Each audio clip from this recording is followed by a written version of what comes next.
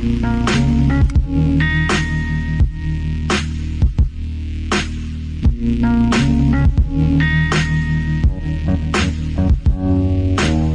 to Doctrine and Devotion. It's a podcast that explores Christian faith and practice from a Reformed Baptist perspective. My name is Joe Thorne. I'm the lead pastor of Redeemer Fellowship in St. Charles, Illinois. And I'm Jimmy Fowler, executive pastor at Redeemer Fellowship. Hey, hey, hey. Hey. How are you doing? I'm good. Sounded like a good day so far. So far, it's been a good day. Good day. Now it's better. Now it's better because... We're together. That's right. Because everything's better when we're together. That's right. That's right. It's like ebony and hickory. No, it's like... No, Wait, it's what? Hickory and ivory. It's not ebony and ivory. Yeah, I know. That's why I messed it. You messed it up. This is what happened. Dude, that was a great joke. Yeah, it would have been good. My goodness, Yeah. that was fantastic. Yeah, all right, whatever. I do. For years now, I've been sitting next to you, and you'll be doing business, Yep. handling calls, Yep. doing all your stuff. Uh-huh. I think at this point, I could probably fill in for you if you were sick.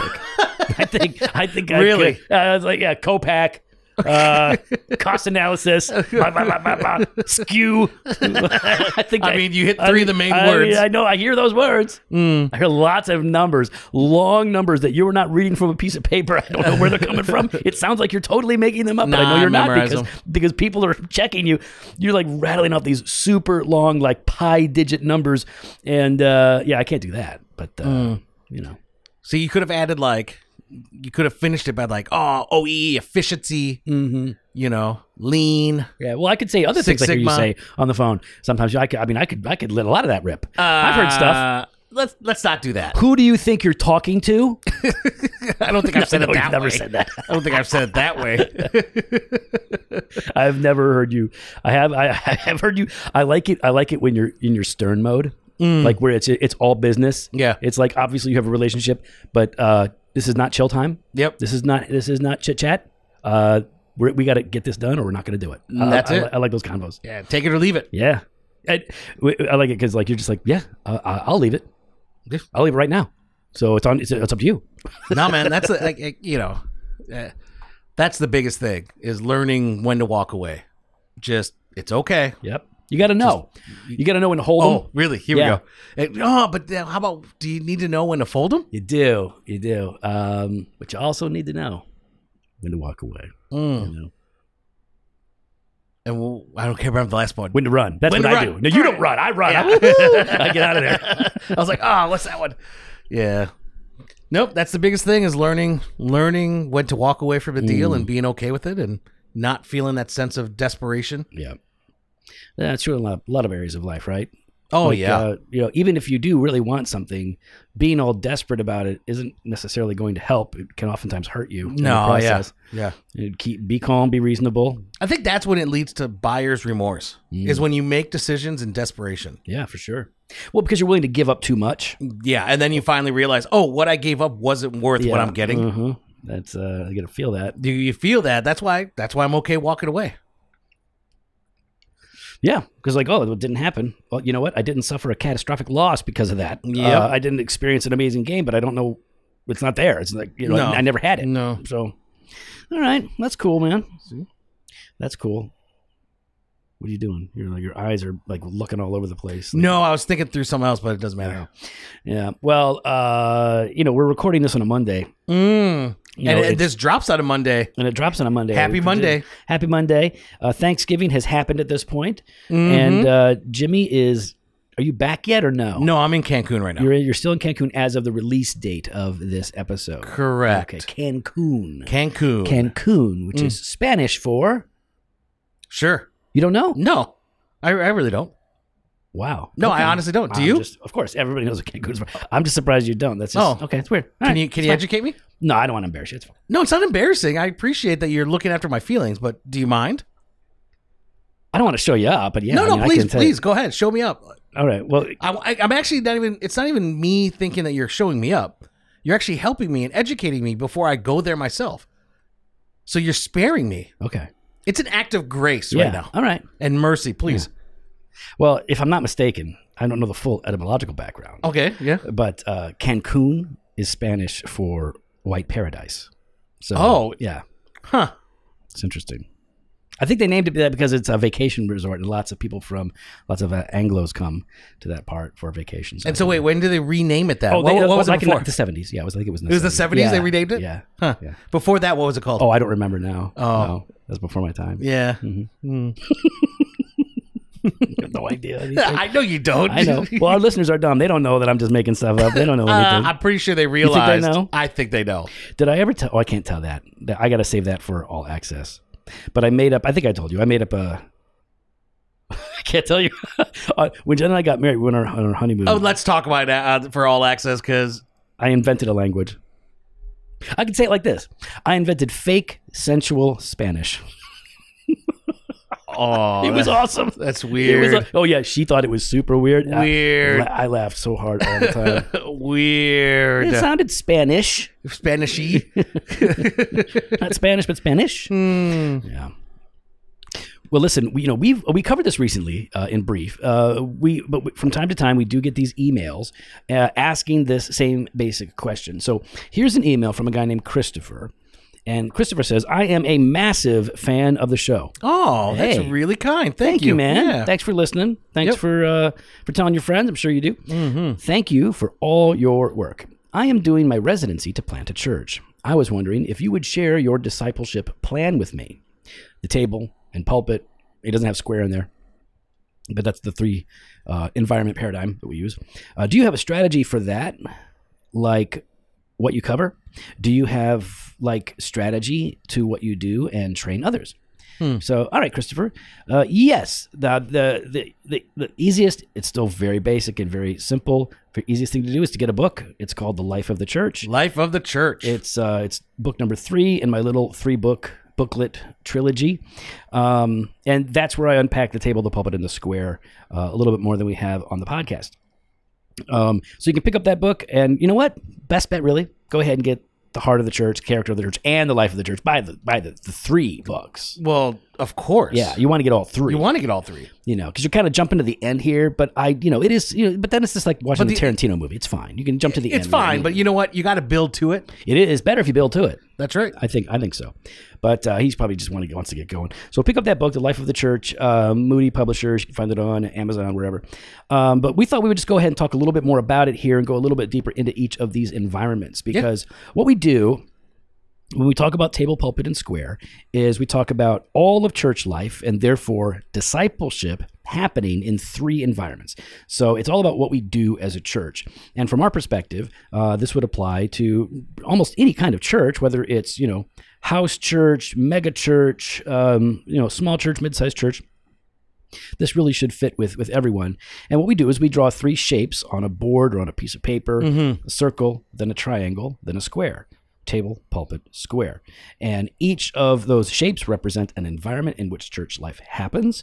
And that's how we talk about it to our people. That's how we think about it as a church here at Redeemer. And other churches have adopted it because it seems to make sense. It's simple. We're not inventing anything new here. It's just a way of it's a way of maybe not condensing it, but it's a way of looking at it in a very uniform way, right? Yeah. Simplified. Clarify. Emulsify. That's a food one. I don't know. You know emulsify. Yeah. Okay, so when we talk about the table, Jimmy, this is the environment of our smaller gatherings. Yep. Right? Yep. Our smaller groups that are really meant for intimacy in community, intimacy in relationships with other. And actually, you start off in right in your first chapter, talking about the table. And I like how you word this. You say, people are not just hungry for community, they require it to truly live.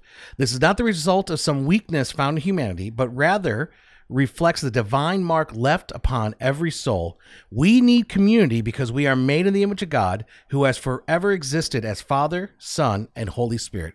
So I love that you pointed back to this need for community, is this imprint upon us because of God himself is community. Yeah, and that's for us. We really do believe that we're made for it. It's who we are. When God says it's not good for man to be alone, we know that that's immediately applied to marriage and the marriage covenant, but it goes beyond that. Yeah. And so it's really important for us to make sure that we have environments that foster community, gospel-centered or Christian community, Christ-centered, however you want to put it. And so while these environments are multiple, there's different kinds of, there's like sub-environments, right? There are different ways in which we gather in these smaller settings. But the emphasis is always, there's always a strong emphasis on relationships, community, friendships, being with each other. But see, a lot of churches, this is where I think as a church planter or as anyone that's planting a church or trying to foster relationships, it's not just about if we build it, they will come. Right. Because a lot of churches have that. Yeah. As long as we have the event, or as long as we have the system, people are just going to plug right in. Yeah. But I think what you've done, and I think it's something that you've thought through and that we need to think through, is the need for that community. Yeah. Right. And I think that's a really good first step as you're looking to implement something when it comes to community and to smaller groups, shepherd groups, mission groups, whatever these groups are that people call the Bible study groups, right? Discipleship groups. Missional cohorts of incarnational intentionality. Yes. Why not that? You can. That's fine. Thank you for that one. That's how easy it is, by the way, to come up with names for your groups. That's exactly how easy. But because you need to be able to, for lack of a better phrase, well, no, this is the better phrase. I found a better phrase. You need to cast a vision for the need for those groups. Because oftentimes I think people are hesitant to join into groups because they don't see how impactful it actually is in their life and in the life of the church. No, that's true. That's true. Especially, if they're busy or they ain't got time, or if they're just very individualized, like maybe antisocial or introverted. Some of us are just not naturally interested in gathering with people as much as other people are. And so we do have to show them and remind ourselves that this is really important. We're made for this. We can flourish this way. And while it isn't something that, you don't automatically like the taste, you can develop a taste for it. Like a lot of good things in life, right? A lot of good things in life. They don't taste good immediately. You have to learn it. You have to understand it. You have to be able to appreciate it. And then eventually, like, wow, I really do like the taste of this this stuff. is good. Yeah, like coffee, for example, right? This is an easy one. A lot of people don't like the taste of coffee unless they put a bunch of sugar and stuff in it. But if you have good coffee and you learn to appreciate it, you're like, oh, wow, I can taste all these flavors and it's really nummy. Same thing with things like community and the environment of the table. Now, the table, what we call the table, it's this circle, right? We call it the table because these gatherings usually, not always, but usually involve a table of some sort. Yeah. Dining room table, coffee table. It could be like a high table and a high top table. Yeah, right. So because you're sharing something, you're sharing an experience, and I know this confuses some people because when they think table, they think Lord's Supper. Oh, I've talked to people. I'm like, Yep. So table is the Lord's Supper, pulpit is the preaching. What's the square? I'm like, no. No, you're doing it wrong. Yeah, listen, don't try and figure it out. Let me tell you. That's why you got to buy the book. That's why. That's why the book is so big. It takes a while to explain it. It's like 20 pages. So that's why we call it the table. And it's not just one thing, right? So we'll cover things like small groups, right? Now you can call them whatever you want to call them, but various kinds of smaller gatherings, typically in people's homes. But it also includes other gatherings. It could be Sunday school. It could be, those are smaller gatherings. People are getting together. Now you can do that in a way where you're trying to leverage community, though the Sunday school model for us would have much more emphasis on teaching and instruction. It's why we didn't start with that. It's why we don't do that right now. We'd rather put the emphasis on being in each other's lives and in each other's homes. But it could be men's ministry, women's ministry gatherings, those kinds of Bible studies, what we call discipleship groups. Discipleship groups. I mean, it could also be, because we're trying to foster community, it can be those events. For some people, don't, I think, appreciate the need for events. Oh, yeah. Right? Oh, it was very attractional of you, Jimmy. Very doing events. Yeah. Nice. It is. It's, okay. It's attractional. It's a total attractional model because it's so worldly. Well, no, it has a purpose behind it. Yeah, worldly one. The purpose is to foster relationships, Christian friendship and fellowship that, as we are then able to encourage and admonish. Yeah. Even like...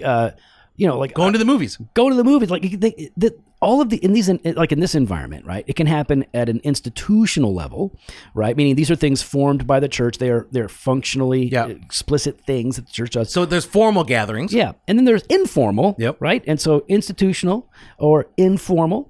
And these are the things that we want people to be doing anyways. Gather together, hang out, go, grab another family that you like and go on a vacation, like whatever it is. Yeah, that's cool. I mean, there's a number of our families that do that. Yeah, they build such strong relationships and friendships that they end up vacationing together. I mean, I don't get asked to go on vacation, but whatever. Well, I mean, you're just not doing.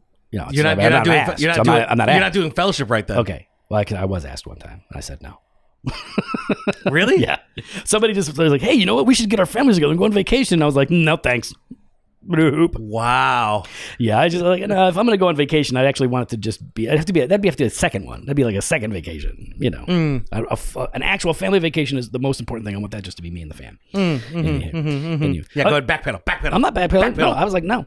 Backpedal. Also, one of the things that we talk a lot about too is encouraging people to practice hospitality. So this would be in the informal sense, right? Yeah. Open up your home, open up your life to bring people in. And that gives you another environment where you're developing relationships with Christians in the church and non-Christians outside of the church, in which you can begin to share the gospel and maybe invite them to church and things like that. This whole thing of the table.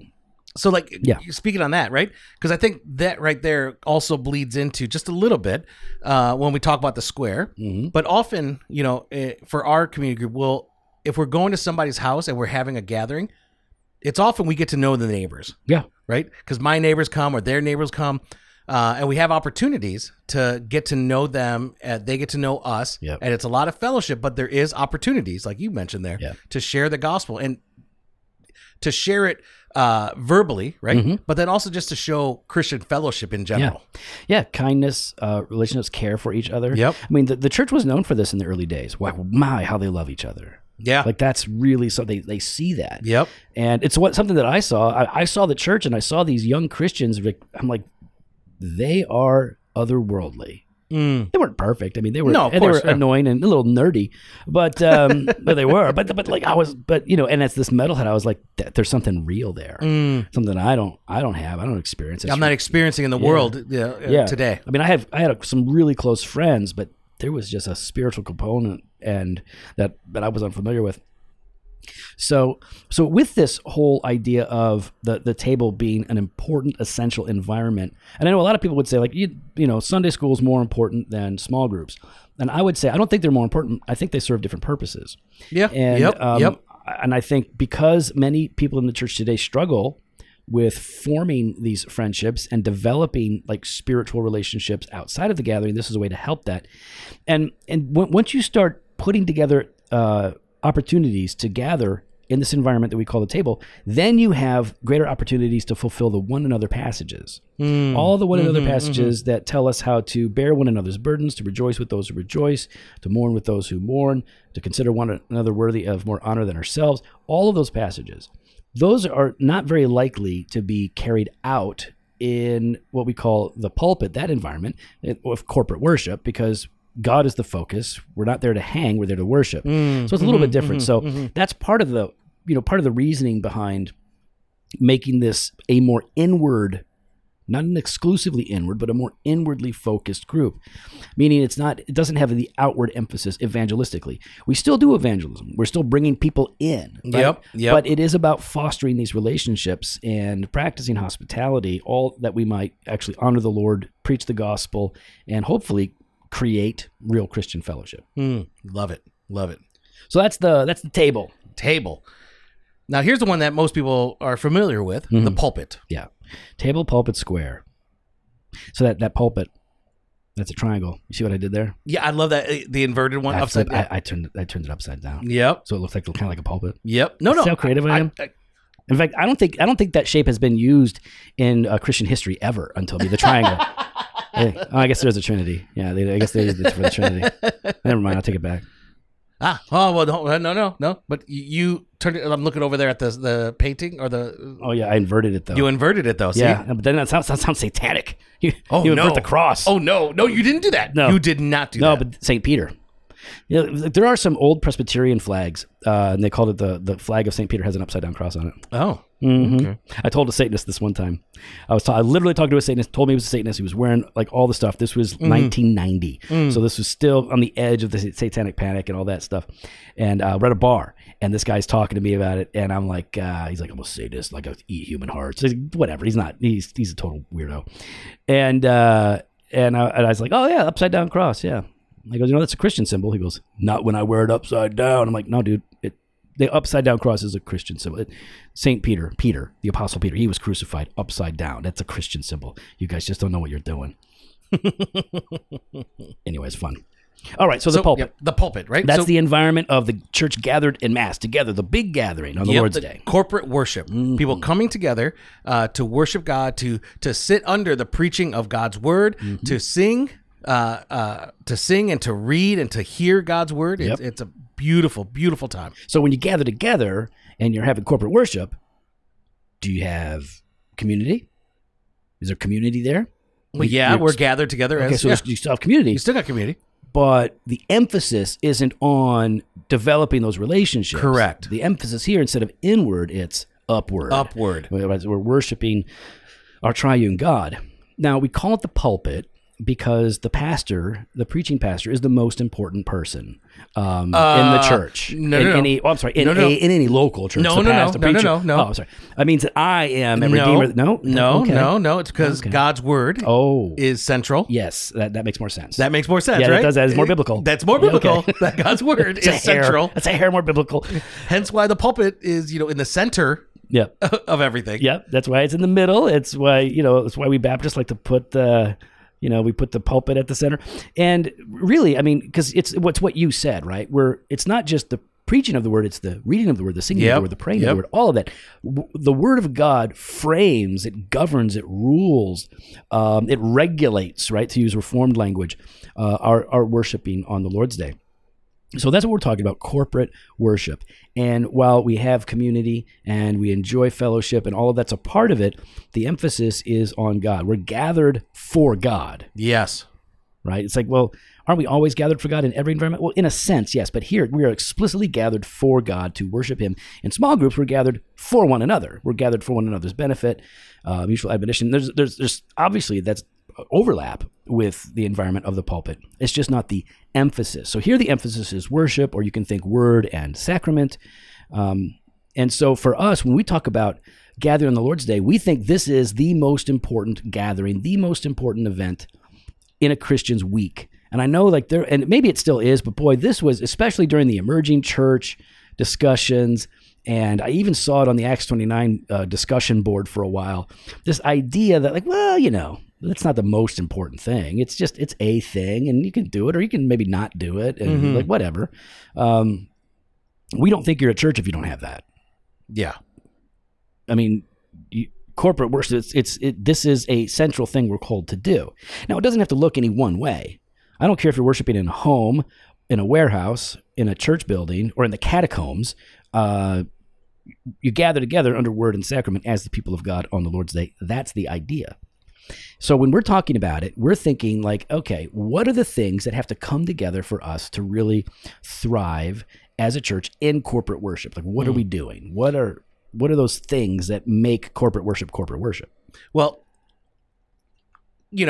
someone once wrote. Oh, okay. Jimmy's holding my tiny book. Someone once wrote, where we look in corporate worship, right? So when a healthy church gathers on Sunday, God's word will be read and preached. The ordinances will be administered. Prayers will be lifted up. And all will join in a chorus of others who herald the good news by singing psalms, hymns, and spiritual songs to God and one another. But you talk about here in that, you go, there's 4 different ways where we look, right? You say, look up, look in, look around, look back. I thought you were going to say get down. Okay. No. I'm reading from you. All right. Well, I don't remember what I write. Well, that's what I'm trying to help you. So looking up, obviously we're looking to God. Yep. God focus. Yep. Worship is about God, not us. Looking in sounds a little new agey. Well, no. But I think that's where you reference Psalm 139. Search me, O God, and know my heart. Try me and know my thoughts, and see if there be any grievous way in me, and lead me in the way everlasting. So this convicting work of the Holy Spirit using God's word in the midst of corporate worship as we gather as God's people on God's day, Lord's Day. Yeah, it's like we should be, we're worshiping the Lord. We're there for him, but he speaks, or he has spoken. And so what does God require of us? Yep. What does God want me to do? What is my response to all of this? Yep. Right?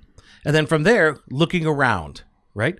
While the direction of corporate worship is primarily vertical, right, directed towards God, yet it is also horizontal. The people around you are part of the family of God. They are your brothers and sisters. Do you know them? Are you addressing them? You're singing psalms and hymns. You're addressing one another, loving one another, but then also admonishing one another to glorify God in all. On Sunday, Jimmy couldn't make it because he had tummy ache. Listen, we don't have to talk about this. A little tummy. Oh, was it a tummy ache or was it a little booty ache? You know what? I don't know which one it was. I can't remember. I'm just going to call it a little booty shake. Is what I'm going to call it. No. Anyways, so you were sick, but I took a picture of it. So we were worshiping, and one of the songs that we sang. And I'm bad at remembering the titles of these songs, but it's "In All My Sorrows, Jesus is Better." Right? In my every victory, Jesus is better. Than any comfort, Jesus is better. But what it actually says here, I'm skipping a line. In all my sorrows, Jesus is better. Make my heart believe. In every victory, Jesus is better. Make my heart believe. Than any comfort, Jesus is better. Make my heart believe. Like, that was super convicting but mostly encouraging. Because sometimes my faith is weak. It's like I believe, Lord, but help my unbelief. Help my unbelief. Yep. It's like I think that's God's grace, and so there's admonition. Like, we're singing that, right? We're singing that together, and it's a prayer to God for us. But we're also now exhorting one another, right, in the same way. Yep. I like that. And then finally, look back, and you reference Psalm 77. I will ponder all your work and meditate on your mighty deeds. Yeah, I think looking back and seeing, obviously we look back at the redemptive work of God in Christ, but we also look back to God's works in our life, in church history. We see his faithfulness in Scripture, but we also see his faithfulness in worship. And so, and then even after worship, as you look back and meditate throughout the week, taking that with you, right? Taking that with you, what God has given us, right? As we looked at his word together as God's people. Yeah, totally. I think, and we talked about this on the Banter of Truth episode last week on sermons and sermon preparation and sermon teams and how that can work or how it might not work and all of that. But, for us, the ministry of the word is critically important. And this bleeds into everything that we do on the Lord's Day. So the songs that you choose need to be chosen carefully, not just for biblical lyrical content, but also that there is a flow and an orderliness to the service itself. That's why the liturgy is so important to use an old-timey word. Yeah. I mean, listen, most of every church has a liturgy. It's just the arrangement, the ritualistic or formal or structured arrangement of any given gathering. But we would encourage you to highlight that liturgy and make it as good and as clear and helpful and instructive as possible. So we actually do that. We put out, here are the different parts of our service. These are the parts of our liturgy. Here's what they do. Here's why we're doing it this way. Because that really moves people, right? Moves people in the right direction. And like you said, it shows people that there is intentionality to what we're gathering to do. We're not just going through the motions. Yeah. We're not just having, you were talking before about attractional, right? We're not just having some attractional event, but there is a method to the madness, and the point of it is him. Yeah. Everything that we do, we want it to be biblically faithful, biblically grounded. We only do those things as essential elements that are biblically given to us. But then the way that we do it, we want to be careful even about how we do these things, how these things are presented. So for us, corporate worship is really important because, and I think I say this in the book, this is the context in which historically God has brought revival. Yeah. Right? This is, and in our context, this is the front door that most people will come in and experience the church. Like, they're not, strangers and non-Christians are less likely to come to a small group on the front end as they are corporate worship. So it works really well. And also, all the means of grace are put together there. So there's so much that God does and can do. For us, it's really important. All right. And so, last environment, the square. The square. Ooh, go for it, Joe. So you notice the circle is called table. Yep. The triangle is called The inverted triangle. The inverted triangle is called pulpit. The square is called square.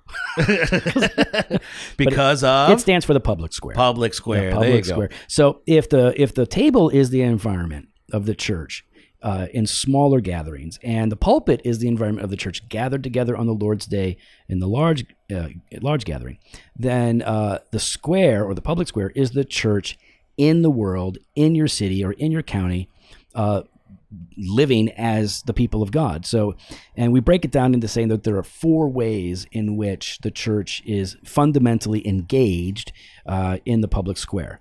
And we talk about participation, restoration, conversation, multiplication. There you go. There you go. Like I'm on the spot. No, but that's why you have the book. That's right.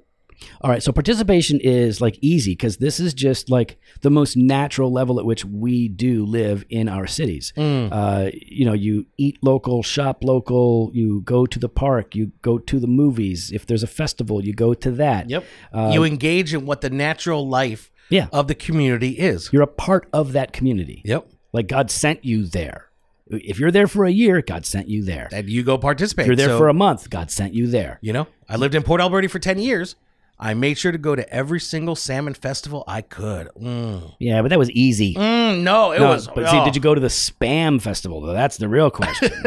See how? You know what? If they had it, I'd probably skip it. I could eat some Spam. Fried up. Fried Spam. Fried Spam. Yeah, no, you can't eat all do out of the can. What are we, animals? you gotta cook the Spam. My dad, you got me frying up Spam, eating it, put some mustard on it. Spam sandwich. Mm-hmm. It's pretty good. It's pretty good. It's pretty good. But I love that salmon festival. Yeah, you would. You're a salmon weirdo. No, it's not weird. Yeah, you talk about salmon. You know what? You talk about Jesus, you talk about your wife, and you talk about salmon in very similar ways. There is an affection, an adoration, a love. Mm-hmm. Yep. But there's a hierarchy. That way. There's a hierarchy. Oh, of course there is. Yeah, I want to make sure because you're making it sound I said like Jesus, wife, salmon. Okay. Just saying. So participation, that's the easy one, right? Just be where you're supposed to be. And everybody's different, right? Some people are just going to be out with people all the time. Other people are less so. Yeah. But the point is like, take advantage, be present, do it on purpose. Like, tip well. Yeah. Like, you're there. You're representing the Lord in all that you do. Tip well. Well, what if they're a bad server? I want to show. Yeah, okay. You know what? God doesn't treat you like that. Yeah. Give him grace. Bad believer. You can leave him a note. Hey, you were terrible, but God is good. Here's a big tip. Let's not do that. let's not do that. I used to give, like, if they were really bad, I would leave like change on the table. I'd be like, that's what you get. I want you to know that you're a bad server. I don't want you to think that you were good. And then I had a pastor go, aren't you glad God doesn't do that to you? Yep. Yeah, but this is, it's about equity. He's like, no. And then I became a server and I realized, like, you know what? We know when we're doing a bad job. We actually know. And then when we get a good tip in spite of that, we're like, holy cow, why did they give me this big tip? Yeah. So I tip good. Even if they're bad. No, and you do. I've been with you. You're very generous. Yeah, Jimmy always throws an extra 50 on top when I leave, though, because it's not good enough. Jimmy like peels off a couple of hundreds and throws it on the table after. That's not true. He's like, go ahead, you first, Joe. And he's like, oh, it's so embarrassing. No, I'm joking. Yeah, I don't do that. So that'd be horrible. That would be so funny, dude. That's a great scene. The only thing I would do is like if I really want to pay and like someone, so I'll do this to one of the elders because they always try to pay, which is very I know who kind. You're talking about. There you go. Very kind. So I'll just say out loud, they're a horrible tipper. You better give me the bill. Trust me, they suck. Yeah. And that's more fun than when you walk in to say, here's my card, put everything on this. It's more fun to humiliate them a little bit. That's what I want. You want to play? You want to play the game? Let's play the game. You want to try and take the money? Oh, no. Let's play the game. That's good. All right, so you got participation. Restoration. Yeah. Ooh. These are works of mercy. Yep. The church should be doing works of mercy in its city, in its context. Again, this happens at the individual level and at the institutional level. Individuals, help people in their neighborhood who need help. They get involved in nonprofits or other opportunities and organizations to bless the community that they are a part of. Right. Yeah. And we call it restoration because when you're good works of mercy, you're usually lifting somebody up, restoring them. We've got a homeless shelter. We've got a women's center right here in St. Charles. We've got a food kitchen. And what's interesting is, and because Tim Keller taught us that we are called to restore the city. Is that what is the thing? Was it restore? Or no, maybe not. But I'll tell you this. So St. Charles, we live in St. Charles, and St. Charles is a nice small town outside of Chicago. It's middle class to upper middle class to super rich, right? I would say that's pretty much what it is.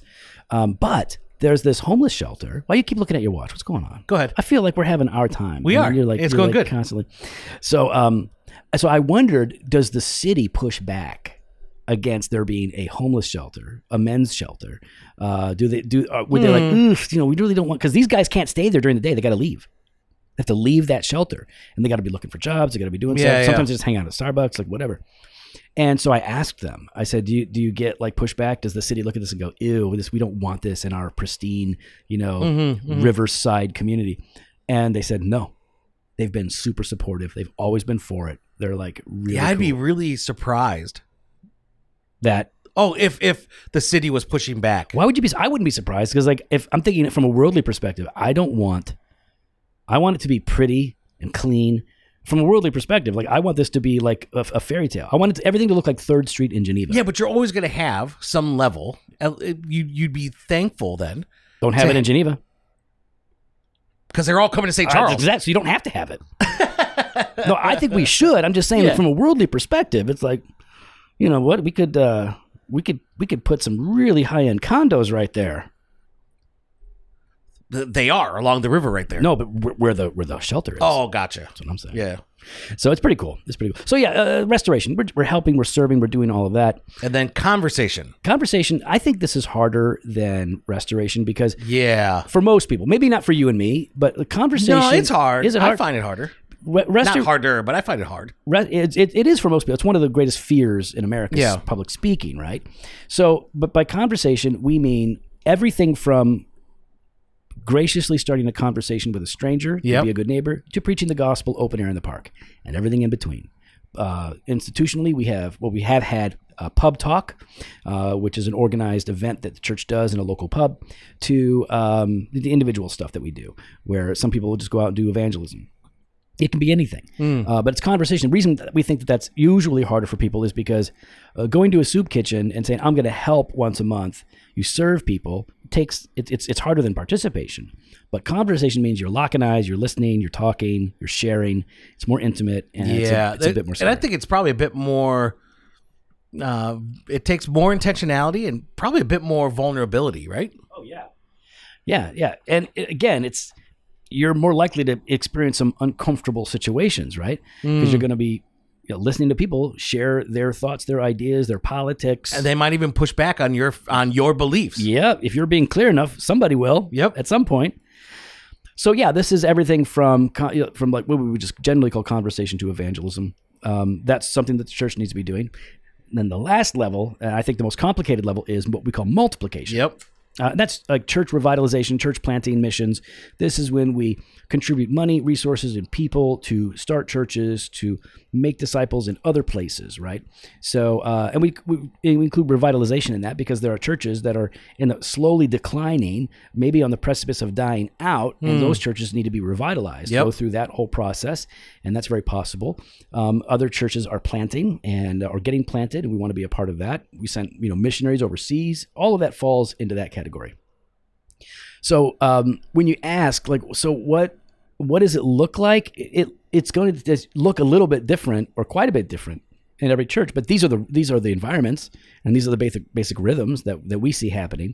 And this is where we think discipleship happens, because discipleship happens from education, instruction, example, cooperation. It happens in the midst of all of that, and you can plug in any extra programs that complement these environments however you like. So it's like, oh, here's a really good program that we can plug into Table. It's going to work great for us. Let's do that. That's how you do it. Anyways, that's how we think about it. Christopher, thanks for writing in. It's a very good question. And hopefully people will stop asking. Just buy the book. We covered it here. Buy the book. Well, we'd love to hear your thoughts. You can follow us online on Instagram and Twitter @DocAndDiva, or on Facebook /Doctrine and Devotion. You can head to the website, doctrineanddevotion.com. There you can contact us. You can sign up for the email blast at the store, jofostore.com, and grab some gear. We got that fresh pot every Monday and Thursday. We got blog posts and video content blog posts and video content, right? Yeah, okay. Over at what's wrong? Nothing. No, you do your thing, man. You're doing good. No, it's great. I just forgot about the videos. No, that's fine. Yeah, it's good. Well, we've also got that all access exclusive content. Yeah. We got Banter Truth. That's right. We got Weekday Wisdom. That we do. And that's a way to support the podcast, Joe. Yeah, man. And you can do it right there for your podcast player. You can hit support the podcast. Right there, yeah. Sign up, or click, ching, ching. Or you can head on over to doctrineanddevotion.com/all access and sign up today. Later.